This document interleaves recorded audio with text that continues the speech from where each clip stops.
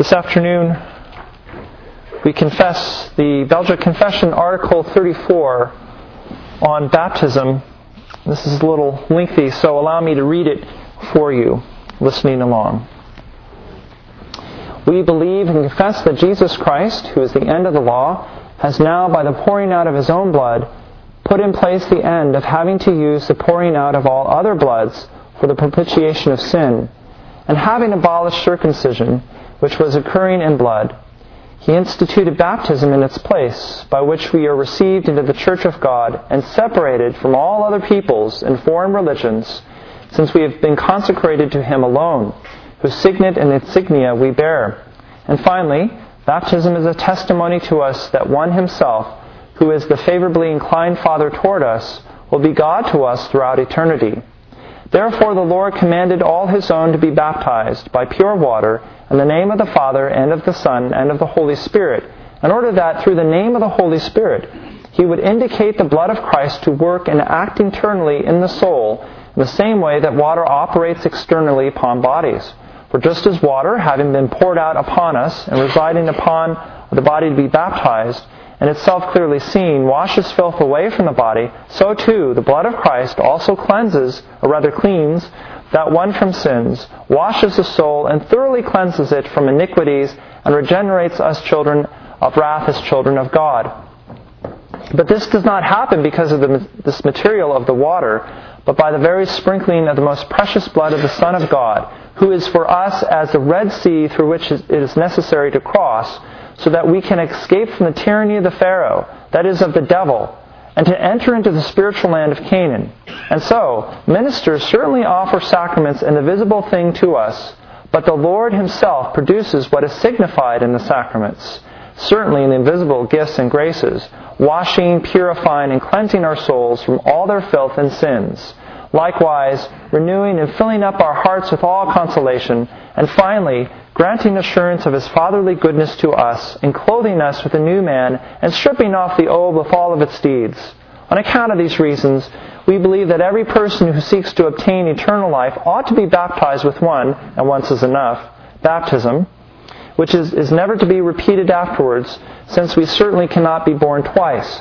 Nevertheless, this baptism not only benefits us only in that moment at which water settles upon us or at which we are moistened by it, but also throughout the whole span of our life.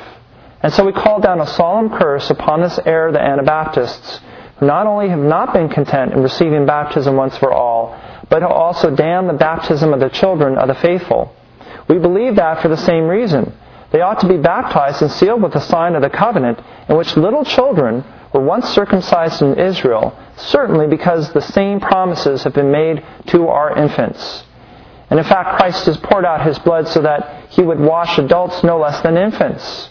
And therefore, it is fitting for them to receive the sign or the sacrament of the thing that Christ has done for their sake, just as is in the law, the Lord commanded the sacraments of the death and suffering of Christ to be communicated to recently born children by offering a lamb in their place, which was a future sacrament of Christ. In addition, the things that circumcision fulfilled for the Jewish people are the same things that baptism fulfills for the children of the faithful. And this is the reason why Paul calls baptism the circumcision of Christ. Let's pray. Heavenly Father, as we consider the mystery of the sacraments and baptism in particular, we pray that you would be with us by your Spirit, that you would help us to understand these things. And please make clear the fact of our sin through the law and the fact of salvation through grace alone in the gospel of Jesus Christ. In Christ's name we pray. Amen. The scripture lesson comes from 1 Peter chapter 3, verses 18 through 22. That is found on page 1016 of your Pew Bibles.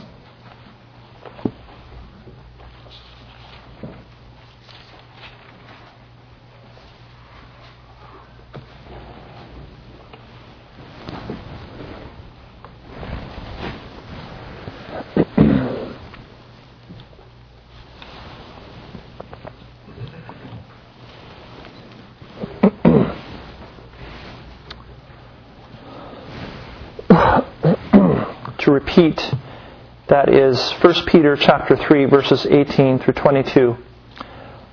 Brothers and sisters, this is the Word of God. For Christ also suffered once for sins, the righteous for the unrighteous, that he might bring us to God, being put to death in the flesh, but made alive in the Spirit, in which he went and proclaimed to the spirits in prison, because they formerly did not obey, when God's patience waited in the days of Noah, while the ark was being prepared, in which a few, that is 8 persons, were brought safely through water. Baptism, which corresponds to this, now saves you, not as a removal of dirt from the body, but as an appeal to God for a good conscience through the resurrection of Jesus Christ, who has gone into heaven and is at the right hand of God, with angels, authorities, and powers having been subjected to him. The Word of God so far. Congregation of Christ and friends, this is part 7 in our series on what is the Reformed faith. And this afternoon we will do 2 things. We'll briefly look at the Reformed definition, the understanding biblically of a sacrament, and in particular we'll look at the sacrament of baptism. And this is a critical thing as we're trying to persuade our friends of the Reformed faith, is to understand what a sacrament is and how baptism and the Lord's Supper function as sacraments in the church today. There's a lot of misunderstanding, so we want to set the record straight. So we'll do 3 things. First, we'll define a sacrament, make it clear what it is. Secondly, we'll define baptism. And thirdly, we'll argue very briefly for paedobaptism, also called infant baptism. So first of all, what is a sacrament?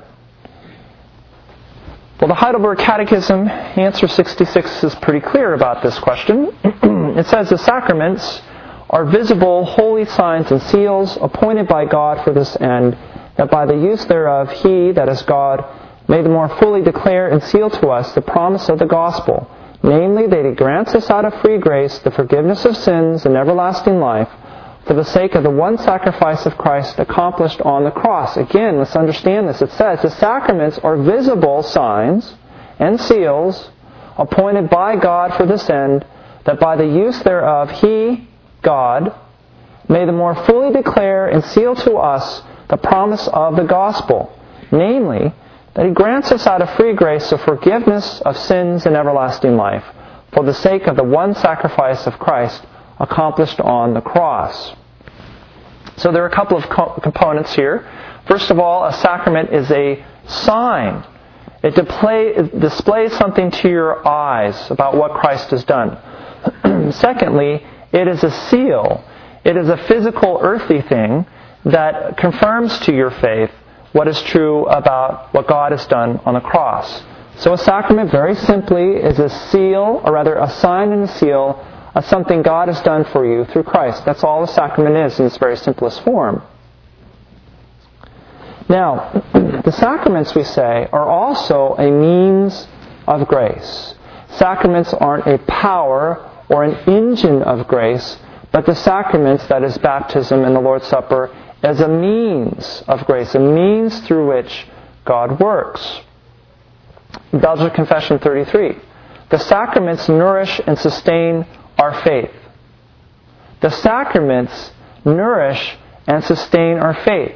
So notice, in contrast to Baptistic views of the sacraments, which is very dominant in our culture today, Baptistic views are that sacraments reflect the faith of one, so you're baptized and this reflects your commitment to God. We say the Bible is saying that the sacraments actually nourish and sustain faith. They do something to your faith.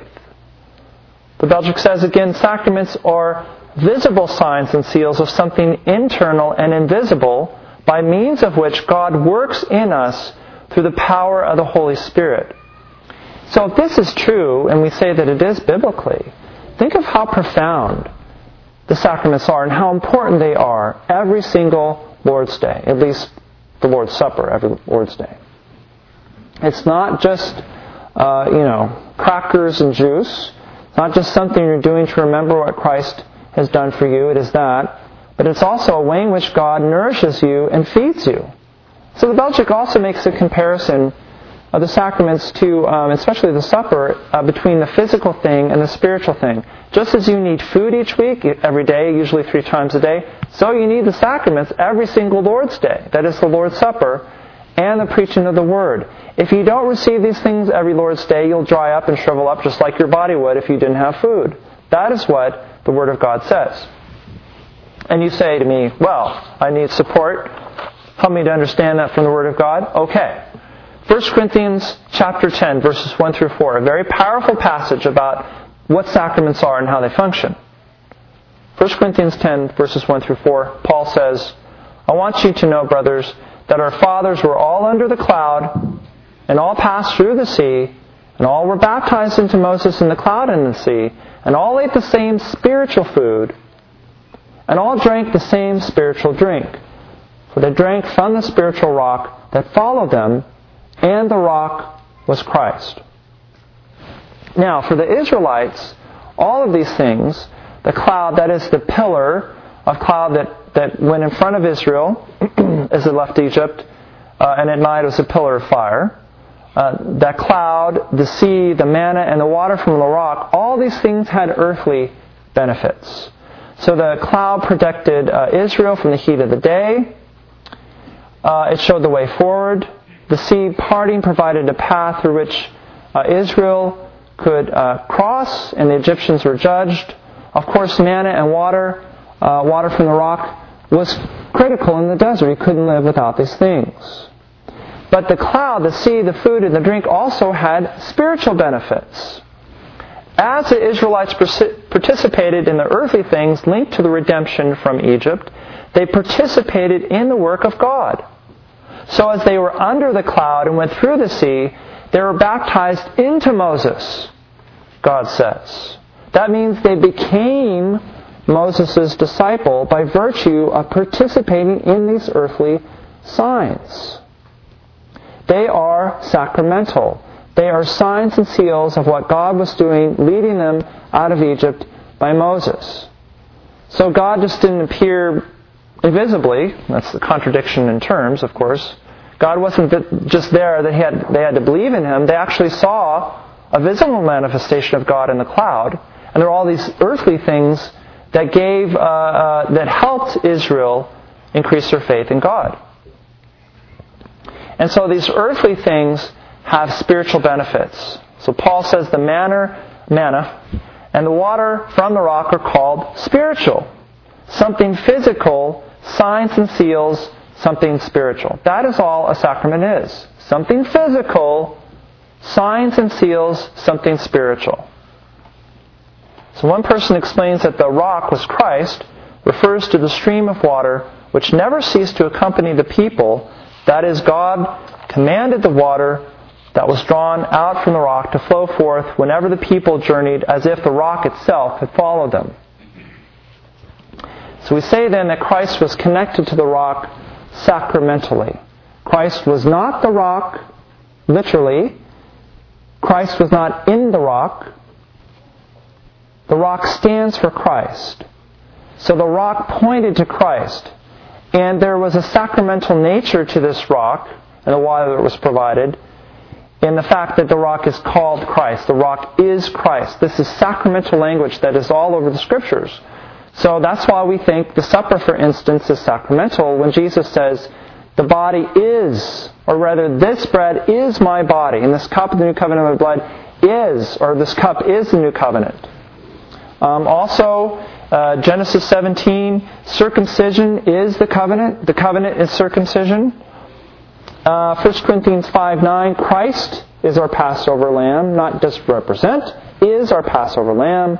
Hebrews 9:22, the sacrifices of the law are expiations. This is sacramental language. That is, the physical signs signify and seal something spiritually. So under the first point, very simply, a sacrament is something physical that signifies something else, and it seals something else. It makes that thing real and tangible and confirms the thing that is offered as you have faith. And to be clear, there are just two sacraments, baptism and the Lord's Supper. These are the two sacraments. And so again, to make it very clear, a sacrament is a visible sign and seal of what God has done for you through the gospel of Jesus Christ. We can call it, if we wanted to, the visible word, which the Reformers did. Secondly, what does baptism mean? Well, the Belgic Confession, Article 34, is making the point that water baptism replaces the bloody rite of circumcision. Very important to understand. You can't understand baptism without understanding that water baptism replaces circumcision. Circumcision through a cutting ceremony involving blood was a visible sign and seal that a person and family belonged to God. Water baptism through a washing ceremony replaces circumcision is a visible sign and seal that a person and family belong to God. Baptism replaces circumcision because Christ was circumcised in His entire body, that is, cut off and dead, according to Colossians 2. Because of this, there is no need of a bloody rite any longer, like circumcision. Now a water event is used, not a bloody event. Thus both the rites of circumcision and baptism point to the sacrifice of Christ on the cross and His benefits. Again, brothers and sisters, this is so important because people misunderstand sacraments and they even misunderstand the full meaning of baptism and the Lord's Supper. But one of the first moves you make is say, hey, people were marked out by God in the Old Testament by circumcision. They're marked out by God today by water baptism. And both point to the cross of Christ. So notice the Heidelberg definition of baptism, answer 69. It asks, how is it signified and sealed to you in holy baptism that you have part in the one sacrifice of Christ? And that was the definition of a sacrament, right? A sacrament signs and seals your participation in the cross of Christ. Well, how does baptism do that? The answer or question asks. The answer is thus that Christ has instituted this outward washing with water and joined to it this promise that I am washed with His blood and Spirit from the pollution of my soul, that is, from all my sins, as certainly as I am washed outwardly with water, whereby commonly the filthiness of the body is taken away. Question 70. What is it to be washed with the blood and Spirit of Christ? We just said that's what baptism is. What does that mean? Answer. It is to have the forgiveness of sins from God through grace for the sake of Christ's blood, which He shed for us in the sacrifice on the cross, and also to be renewed by the Holy Spirit and sanctified to be members of Christ, so that we may more and more die into sin and lead holy and unblameable lives. Now again, let's be honest. How many times have you seen infant baptism up front or adult baptism, and it really sort of becomes warm fuzzies? It's like, oh, look, they're pouring water on that baby, isn't that cute? Or, there's that adult and they're pouring water on him or her, and this is something to do with the church. I mean, that's typically, how people think. Like, it's kind of cool and it's neat and it's a part of our tradition. But no, it's biblical to do these things. And as you watch somebody up front being baptized, whether it's an infant or an adult, God is working in that person's life. It signifies and seals that they belong to God and their sins are washed away and they're renewed by the Spirit of God. So let's summarize and give the biblical support. Baptism, first, identifies a person as belonging to Christ, and that person is a disciple of Christ, as a person in the Old Testament was a disciple of Moses by identification with him. So in baptism, the person is being identified as belonging to Christ, being named in the name of the Father, the Son, and the Holy Spirit. The basis of this is found in the Great Commission, Matthew 28. Jesus says, all authority belongs to me in heaven and earth. Go therefore, disciples, and make disciples of all the nations, baptizing them in the name of the Trinity and teaching them everything I taught you, and lo, I will be with you to the ends of the earth. So the first thing you should think of when you see a cute baby up front being baptized is not how cute the baby is and how wet they're getting by the water, but, they're being named in the name of the Trinity. God is putting His hand, His mark on that child. That child belongs to Yahweh, Father, the Son, and the Holy Spirit through Jesus Christ. That's the first thing you think of. They're being marked out by God. Baptism signifies and seals specifically the work of Christ's blood and Spirit to forgive you of your sins and to make you alive by the Holy Spirit. In short, Baptism is a promise that you are being set apart for God and cleansed, and that all the promises of the covenant that God will be your God are true. So two specifics in this definition. One is the work of Christ, His shedding of the blood is signified and sealed to you. And secondly, the work of the Holy Spirit, the Spirit of Christ, is also being sealed and signified. First, the work of Christ, Acts 2:38. Peter says, "Repent, and let each of you be baptized in the name of Jesus Christ for one end, for the forgiveness of your sins, and you shall receive the gift of the Holy Spirit."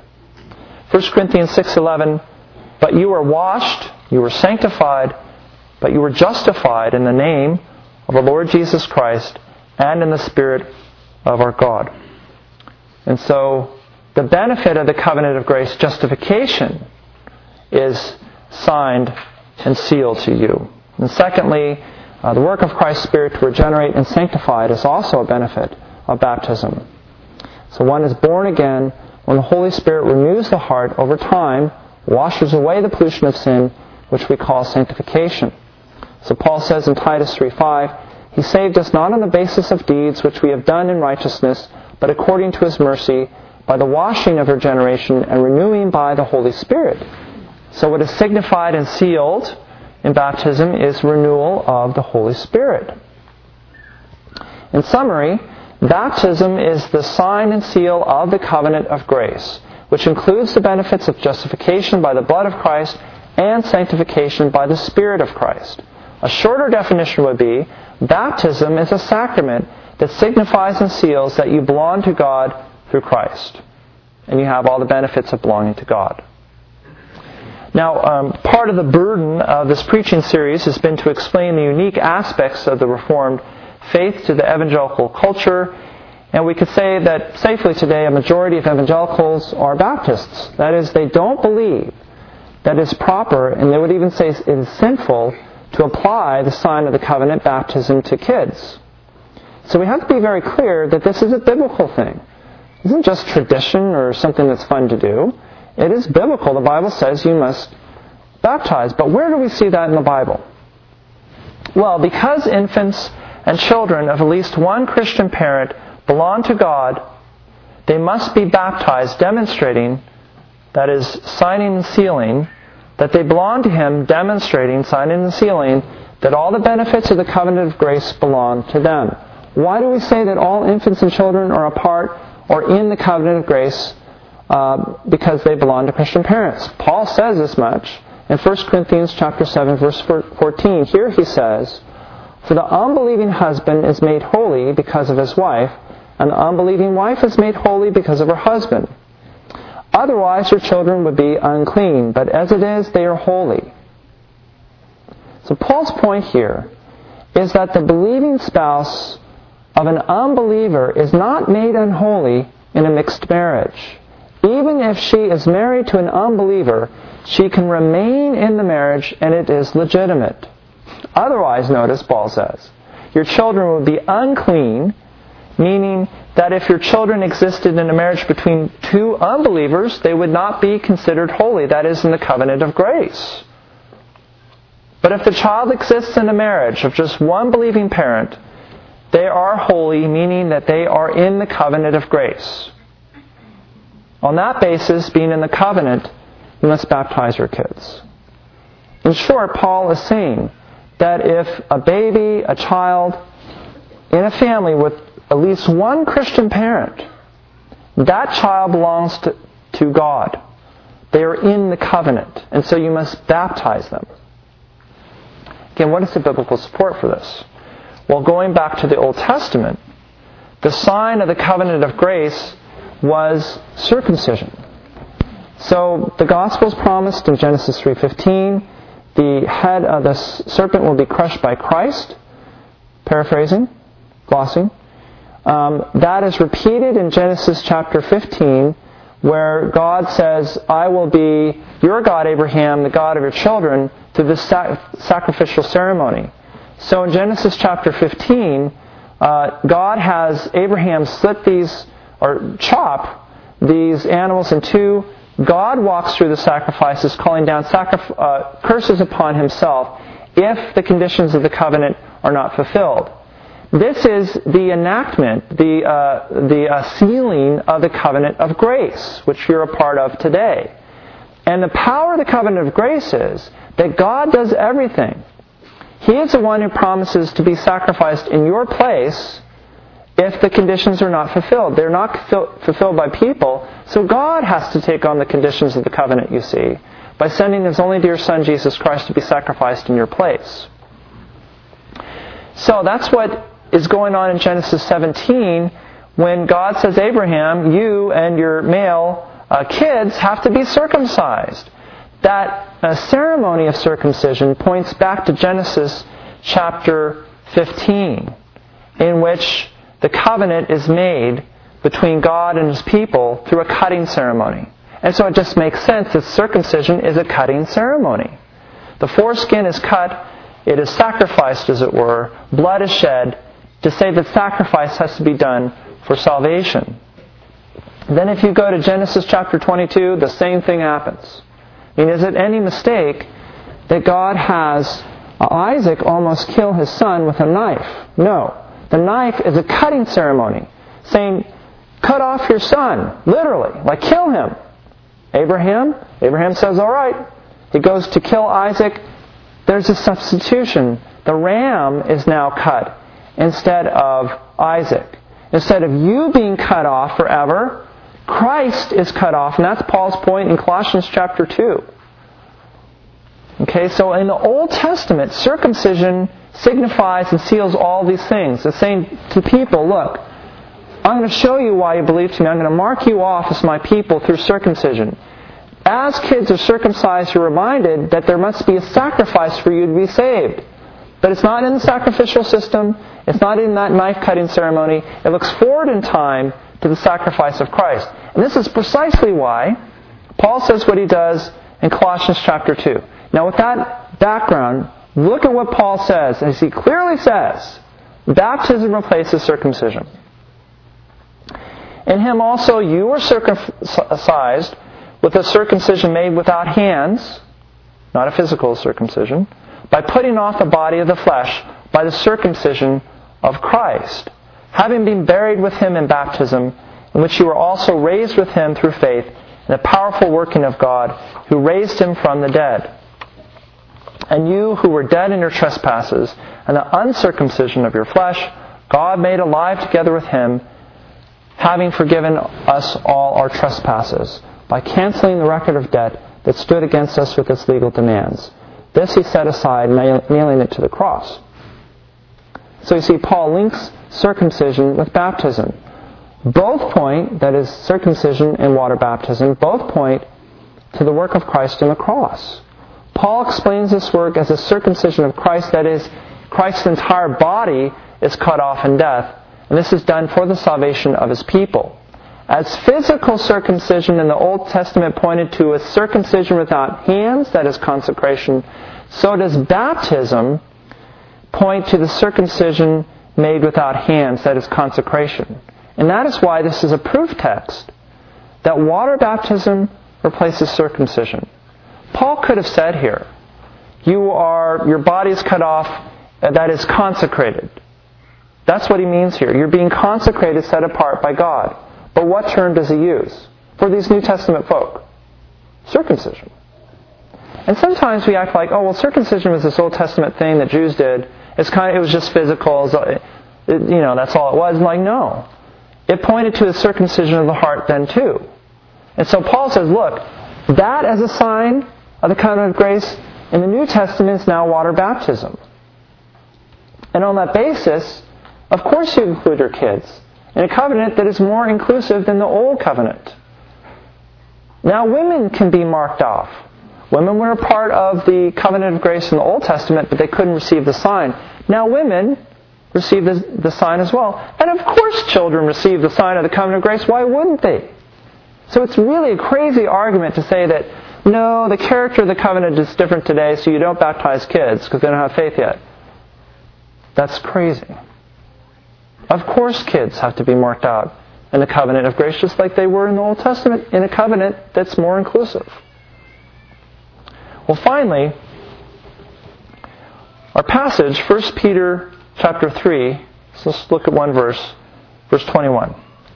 Baptism, which corresponds to this, that is Noah's ark being brought to safety, now saves you. Baptism now saves you, not as a removal of dirt from the body, but as an appeal to God for a good conscience through the resurrection of Jesus Christ.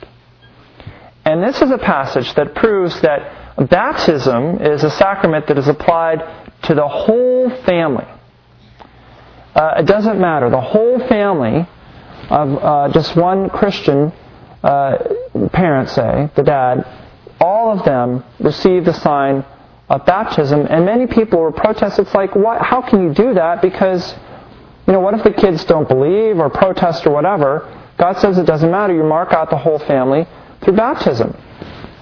And Peter's point here is that this essentially is what happened to Noah and his family. If you read Genesis in context, it's very clear that the ark is the church of God. There are 8 people who go through the waters, the flood waters, and Peter's saying that corresponds to baptism. Those whole people were baptized through the flood. But as they were saved through waters, the flood waters, everybody else was judged. So Peter's also saying there are 2 signs to baptism. One is salvation, positive. The other is negative, judgment. But you say, well, how does that work with baptism today? So what if the kid says, no, I don't want any part of this? How can you baptize him? Well, that's exactly what God did with Noah and his family. Notice that Ham clearly is not a believer, but he was baptized as a church of God. He comes out the other side and denies the faith, essentially. Well, it may be, Lord hope this doesn't happen, that one of our kids could deny the faith. Well, then baptism, you see, works as a sign of judgment for that child. You say to that child, look, walking away from the church is incurring the wrath of God upon you. He's named you already in the name of the Father, the Son, and the Holy Spirit. You've been marked out. You can't walk away from the church. What are you doing? And if they do, then that water serves to drown him or her, as it were. Just like the folks outside of the ark in the Old Testament. So it has both of these dimensions, both salvation and judgment. Well, there's much more to say, but in conclusion, brothers and sisters, we are clear that first, a sacrament is a visible sign and seal of something God has done for you through Christ. Secondly, baptism is a specific sign and seal that says you belong to God and you enjoy all the benefits of the covenant of grace. And then finally, infant baptism is clearly biblical. Our kids belong to the Lord, and they are entered formally into the church through the sacrament of baptism. In the name of the Father, and the Son, and the Holy Spirit. Amen.